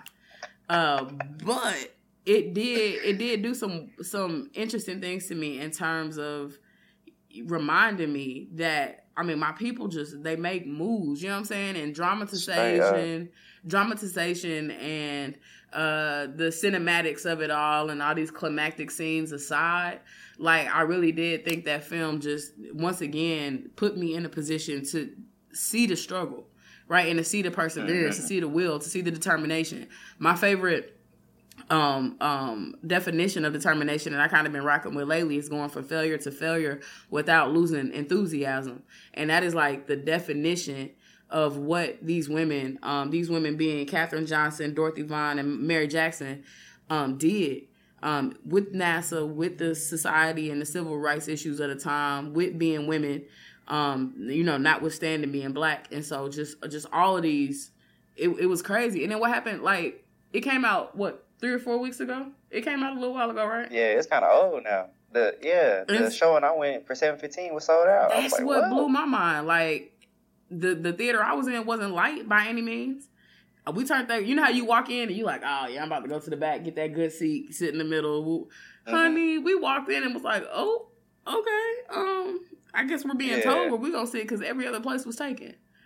And so, I don't know. I think all of this to say, my angle with this, in terms of the entertainment chop, is exploring the fact that black people are everywhere right now. They're not everywhere they need to be, but they are literally, we are all over the place.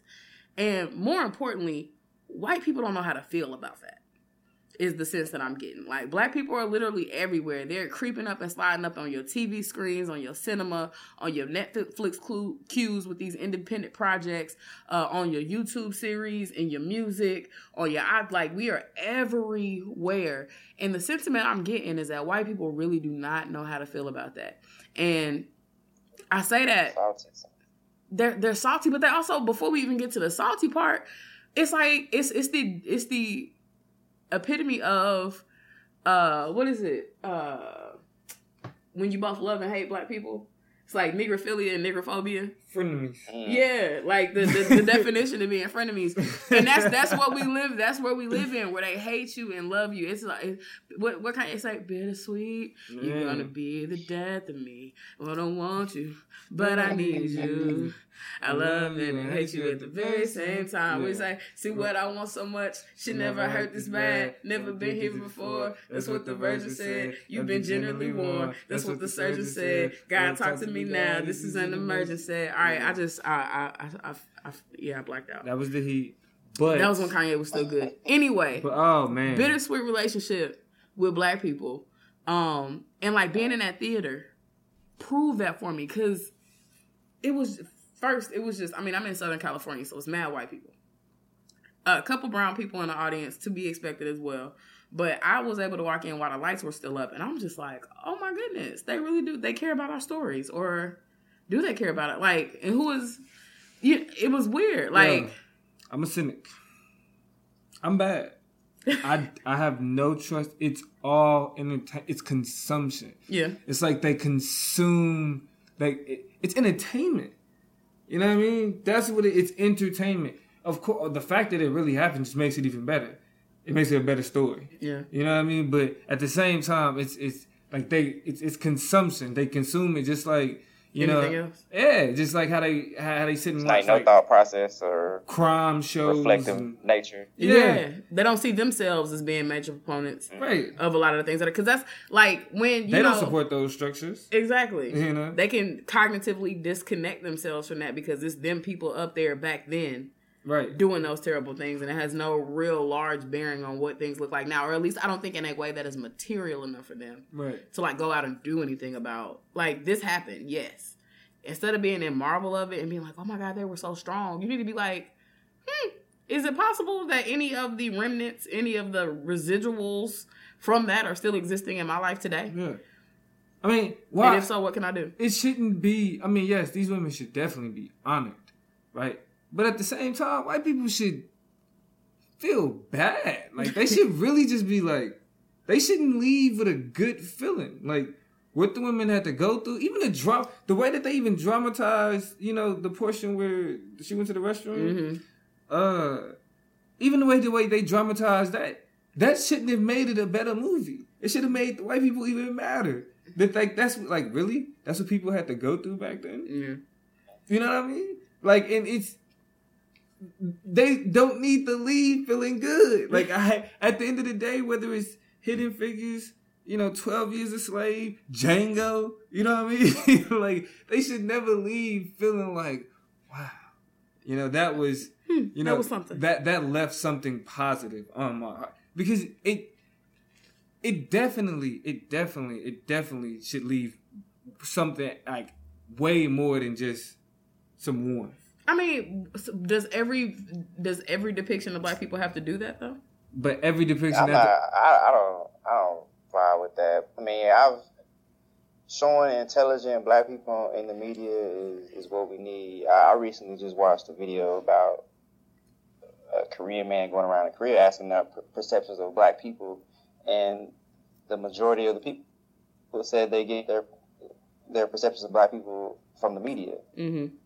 So you see people out here, striving. These weren't just magnificent people. These were geniuses. Literally, that were doing a thing. You know what I'm saying? So that image portrayal in the media is, I think, something that we should definitely see more of. It's a shame that it hasn't happened more, but I'll take it because it was a major production. It's getting much love, and it's letting people know, like, hey, we come in, the multiplicities of black people, which geniuses, we the movers, we the shakers, we the thinkers. We are literally what make your society and what make your culture. I feel like we should. It's good to see. It's just good to see. For sure, it's great to look at, for sure. I just feel like it's so many more stories like that haven't had their dramatizations yet. There's so many black inventors, black geniuses, black millionaires. Like the fact that the Tulsa race riots is just now getting some type of traction. You know what I mean? Like, we have to create it for these white audiences to want to see in order for us to get that validation. And I think we need to move beyond that, because for them, it's definitely something that black people need to see. And that's what the other side of it that hasn't been resolved is like, so we've resolved what white people should be doing with it and how they should be feeling about it, how they shouldn't be feeling about it. But what about black people who need to see and need to know that these things happen or are part of their history? Because I would have had no idea. And that's why it's not to say that they shouldn't be made, but when it's definitely a question of white people consuming it. Mm-hmm. You know what I mean? It's always something that's suspect there. Well, let me ask you this, KG. In terms of, look, it might just be people consuming it. You'll be able to answer this question with that information. What was the reception? What was the atmosphere in the theater? How did people receive it? How did white people receive it? Were there a lot of white people there? Like, give me the rundown and the MO.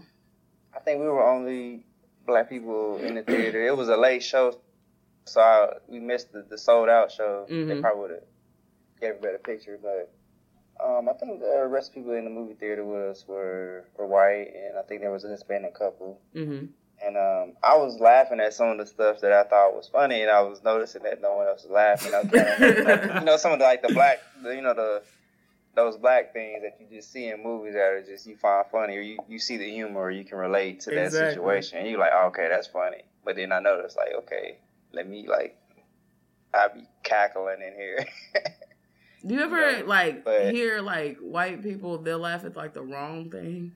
Like, and it was like, why did you? But I didn't experience that. And I have experienced that in other movies. Like, okay, that's don't laugh at that. But all right, You be quiet. You be quiet. Yeah. But I mean, I think it was a pretty mellow crowd. And I could tell that from just based on body language and all that, but people enjoyed it. I thought it was It was a good crowd though. Mm. Definitely a great story. Yeah. Definitely a great story. Was there an applause in your theater? Yes, somebody did hit like a few claps, but it wasn't like. Was it one of yours? Yeah. It was like blah, blah, blah. There was. But it wasn't.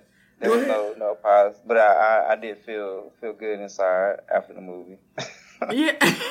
So it was an internal applause for you and others in Dallas. Yeah. Well, yeah, here yeah. It was late. It was just late. I don't do the late movies, but it was good. Yeah. I've sleeping in movies before, and that wasn't happening. This one, it kept you. Was on there. It kept you. Yeah. Mm-hmm. Well, they definitely did a nice rousing round of applause, and it almost got awkward, right? So at the end of the movie, it's like boom, end of the movie, and so you clap, right? But then they do the part, and so here's the thing: I'm not even gonna say clapping passively like that's normal for me because it's kind of not. I had to think back to other experiences where people actively emoted and responded to what was happening like that, and the last time I can remember being in a theater where the collective response to the movie was like that strong was like Passion of the Christ. I was like Passion of the Christ, honey. I'll never forget. I had a hell of a time in that movie because people was catching the Holy Ghost, people was shouting, everybody was crying. It was a lot. I mean, I went to go see the movie in the urban core of Kansas City. As much as you're gonna get. I was at Ward Parkway. And so that's about as close to the hood. No, I went with my mama. Oh man. Who she had an experience as well. And I'm here for it. Let God move in this place. Hallelujah. However, I was not expecting like just the entire, like the collective of the theater went into a praise a couple different times. Like when they was beating Jesus, they were just very moved. There was a lot going on. Oh, what? There was a lot going on. That's crazy. And so that was a more extreme collective, like, oh my gosh, I'm in a theater with other people. Like, generally, you go to the movies and you with other people, but you like, I'm by myself or I'm with me and my boo and we just in this dark room and it's just us. Even though it's more people, you kind of forget about that part. Right. There was no forgetting about that at Passion of the Christ, and there was no forgetting about that at Hidden Figures. Like, collective laughter, collective, you would have thought we was at the theater, honey. The way that they busted out in applause, I was like, are these actors here? Are they about to come out? Did I get a special ticket and I didn't know? Is somebody coming out from the back? But here's where it got awkward. They broke out into applause, and then they do the thing in the movies where they come back and give you like the end point of the people's lives. Like it ends on a solid note, and then they come back and do the like words on the screen where you know they sew it up a little bit. And so all through that, people was like, like, and then for each accomplishment. Yeah, and so it was like clapping for each little tidbit of information, and then it got to the end of all of that, and they was like, do we do an official clap for like the end? Like these are the official credits. Like the movie is ended, the extra information is ended. Is this our turn now?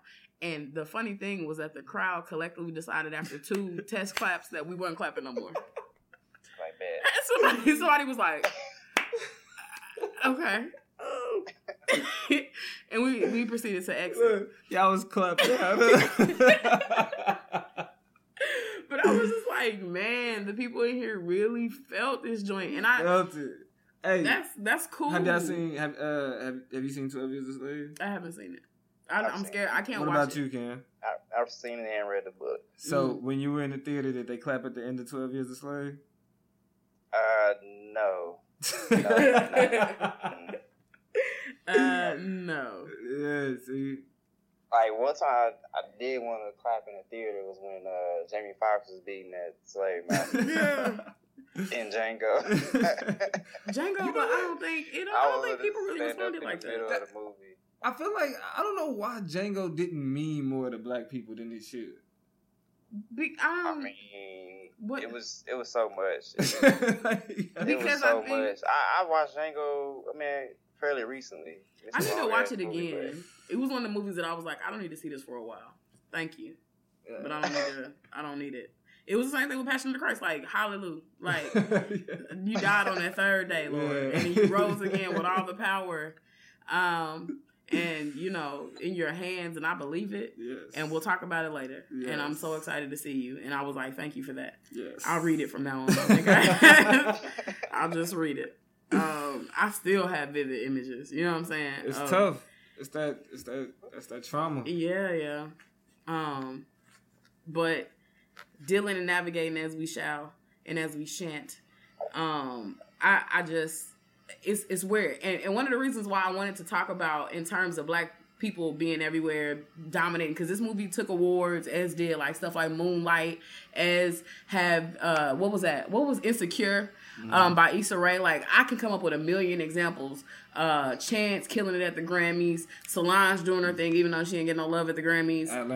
Atlanta taking off for Childish and his album, like so much saturation, and these are just tip of the iceberg. Like, I'm ashamed. Migos, who else can I name that been clowning? Who else? Dram. Who else is out here really eating?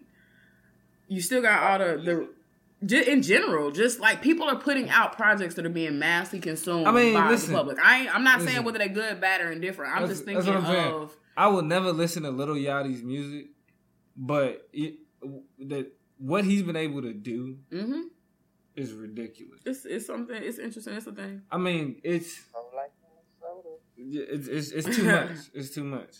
It's too much. But, you know, at the same time, we gotta take all this with a grain of salt. You know what I mean? Like, popular culture, I'm thinking more so, let me speak on the Grammys more so. Because it's just like, 1 minute they love us. Next minute, they can care less about us. Mm-hmm. Then we throw up a hoop and a holler, and then they want us back.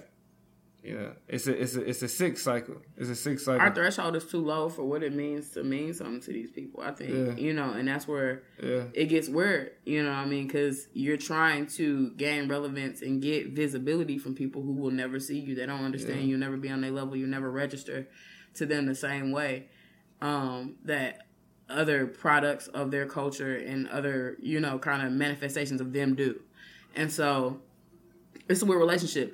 I think, though, in tension with, like, the love that white people are showing and popular culture in general is showing to the artifacts of Black people and Blackness. Mm-hmm. The other side of that is that they not really feeling that either. They also pissed about it. It's a lot of angry white people that's just, like, sick and tired of hearing these people's stories and travels from the bottom to the top and us being responsible for, like, these are people's rallying cry because in whatever medium that's being chosen, they sick of hearing these stories. Prime example of the underbelly, and I think this also represents white people not really knowing how to feel about Black people all over the place, is the overwhelming response to Netflix and the TV series Dear White People. So y'all remember the movie came out a few years ago now,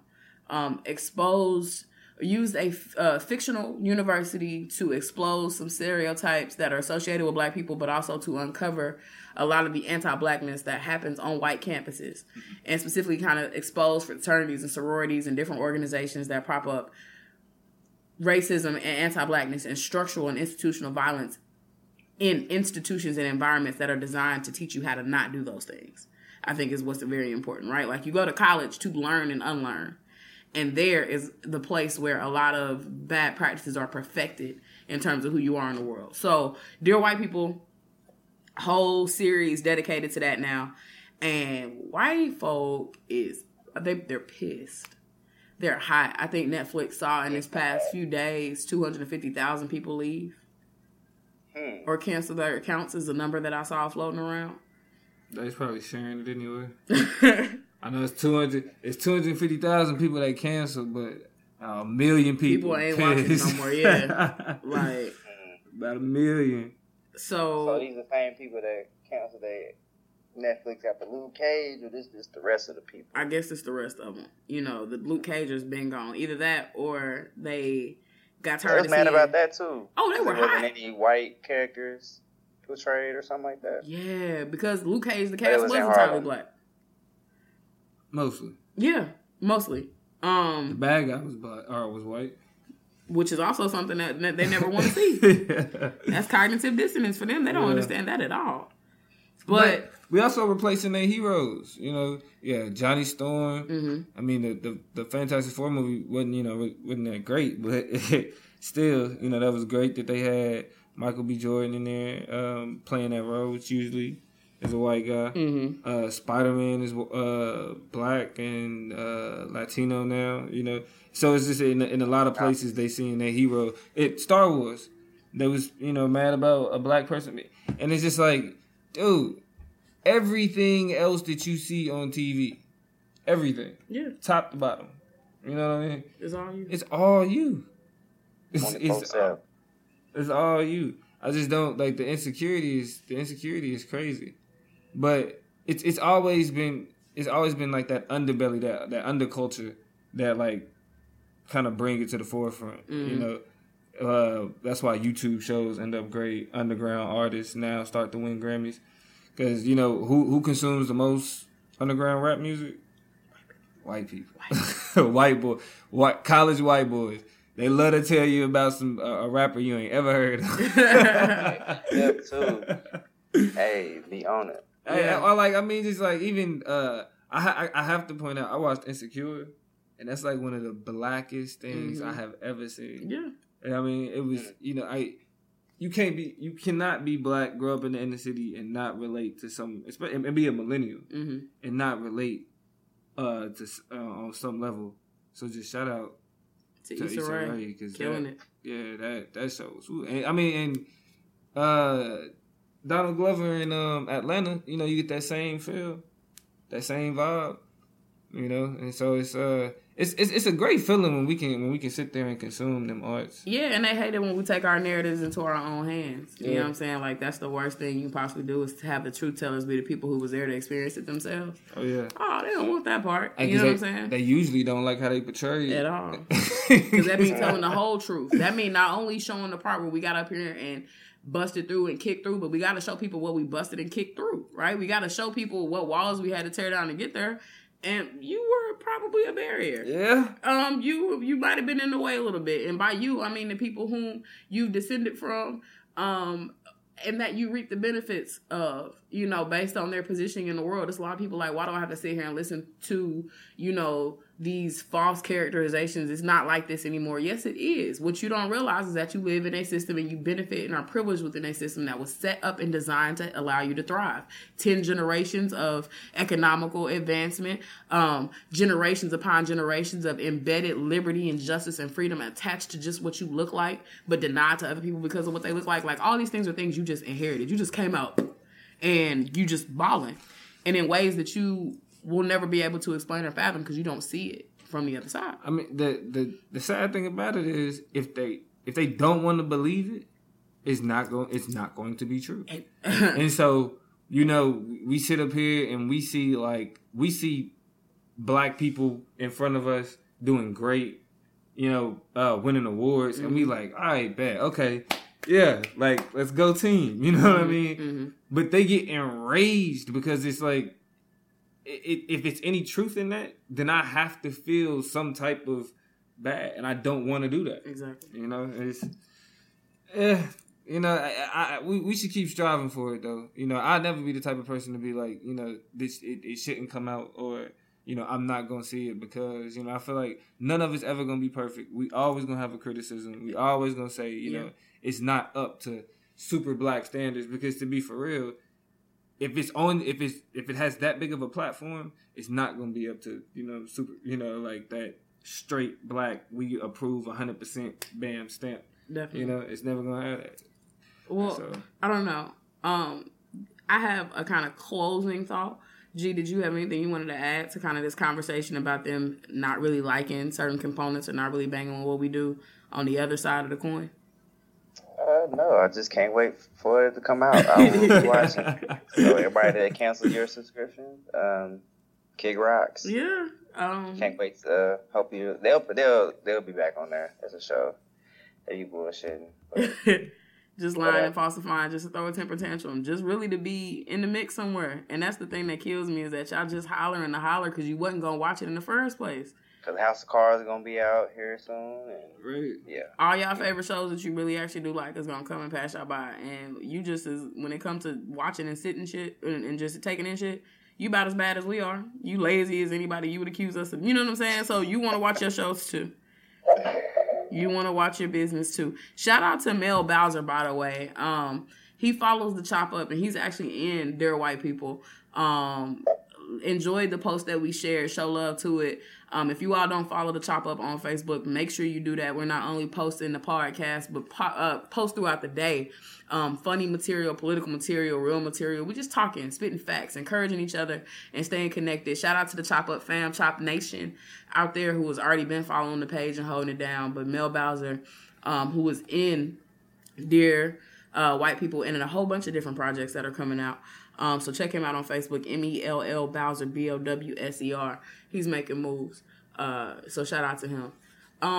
In spirit of Dear White People, I have a very short delivery to the white people listening and who have taken issue with what has happened recently with shows like Dear White People and with even any other artifact of blackness that exists in civil society. Couple things, but specifically to Dear White People. One, satire is real. It is a type of comedy by which you'll probably try to take credit for. During the days of comedy and tragedy where we were finding out and developing these mediums as delivery, as connection, as communication, and mediums to do so effectively to talk about issues of our time, you probably will point to satire as an important component of that and how things like film and entertainment have developed. You don't get a monopoly on that, though, because I guarantee y'all the ones who, air quotes here, formalized it. You ain't the first nigga who ever told a joke. So, just know that satire is a real thing, that black people have access to it, and that they can put it on their shows and do what they want to with it. And you don't have to watch it. The same way I don't have to watch Fox News. It exists. I'm not protesting to get it off the air. Right? Like, sure. I watch it. Take in what you want to. Dominique is I don't know if he's a supporter. Hey, it's crazy. But you watch it see the other side. Fox News is crazy. I'm not interested, though. And because I'm not interested, I don't watch it. If you interested, watch it. So just know satire is real. And if you don't like this brand of satire, much like you do every other black show that's about real black life and embracing positive things and positive images of blackness, just skip over it. Just like you would have anyway. We still gonna support it enough for it to get run back like we do every other thing that we like. Cough. I don't even have to cough. Pick a show. If niggas like it, it'll be around. We'll watch it. We'll support it. So you don't have to watch it and move on. The second thing, Dear White People, you need to know is that reverse racism is not real. Satire is real. In contrast, reverse racism is not. Quit calling it a thing. Quit attaching it to everything. Quit saying that we're tokenizing black experiences, that we're trying to pick a fight, that this is nothing more than stimulus to the race war. There is no race war. And if there is one and you're admitting to that, then you have to acknowledge the fact that you're the one who picked it. So, instead... And you're definitely choosing a side. And you're definitely choosing a side in said war. So, gone somewhere with this reverse racism business. If you need a reminder of what racism is, right? It is a system. A system. That means it's interlocking chains, mechanisms that work together, right? Not just an instance, not just a show, not just one or two times where people get the limelight and you hate it, but a systematic and categorized and intentional attempt to enact prejudice upon a group of people, right? So the entire film and TV industry, it's all for you. You got the rest of it. Thus, we can't be racist. We can only choose and be prejudiced about the images and portrayals that we decide to have and be like, no. So be mad, stay mad, go home, kick a rock, do it with sandals on, but get your attitude together. Last thing, Dear White People, is that as you can see, you can only ignore us for so long. We're here. We're on your screens. If it's a silver screen, we're turning it black.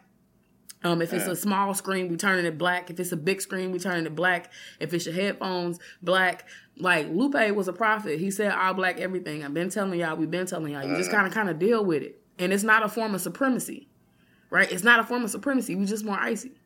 And in the ways that matter. And this is not a means to be divisive, but learn how to appreciate and respect things for what they are without trying to change them and turn them into something that they're not. That goes for cultural appropriation.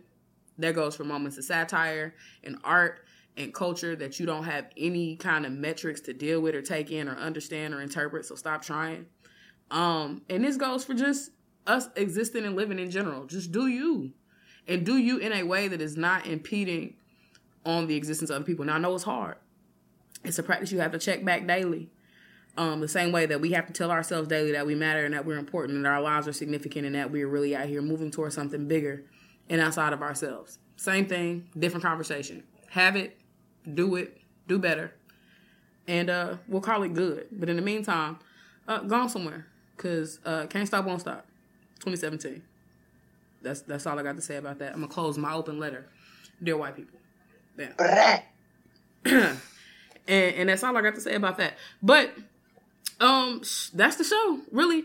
Backwards and forwards, we done got it up and talked and chopped it up, rather, about who you should be looking out for. So make sure you get that list at the beginning of the show and pay attention to the moves that they're making on the political scene.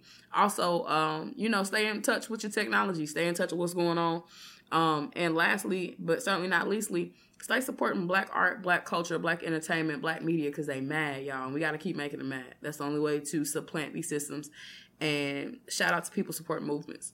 No Dapple, no Keystone, no Wall, no band, no nonsense. She persisted. That's what you can say about me. Put it on my tombstone, baby. She persisted. Black Lives Matter. Black Lives Matter. Hashtag resist. Hey, somebody. And if all hearts and minds are clear, I think that's that.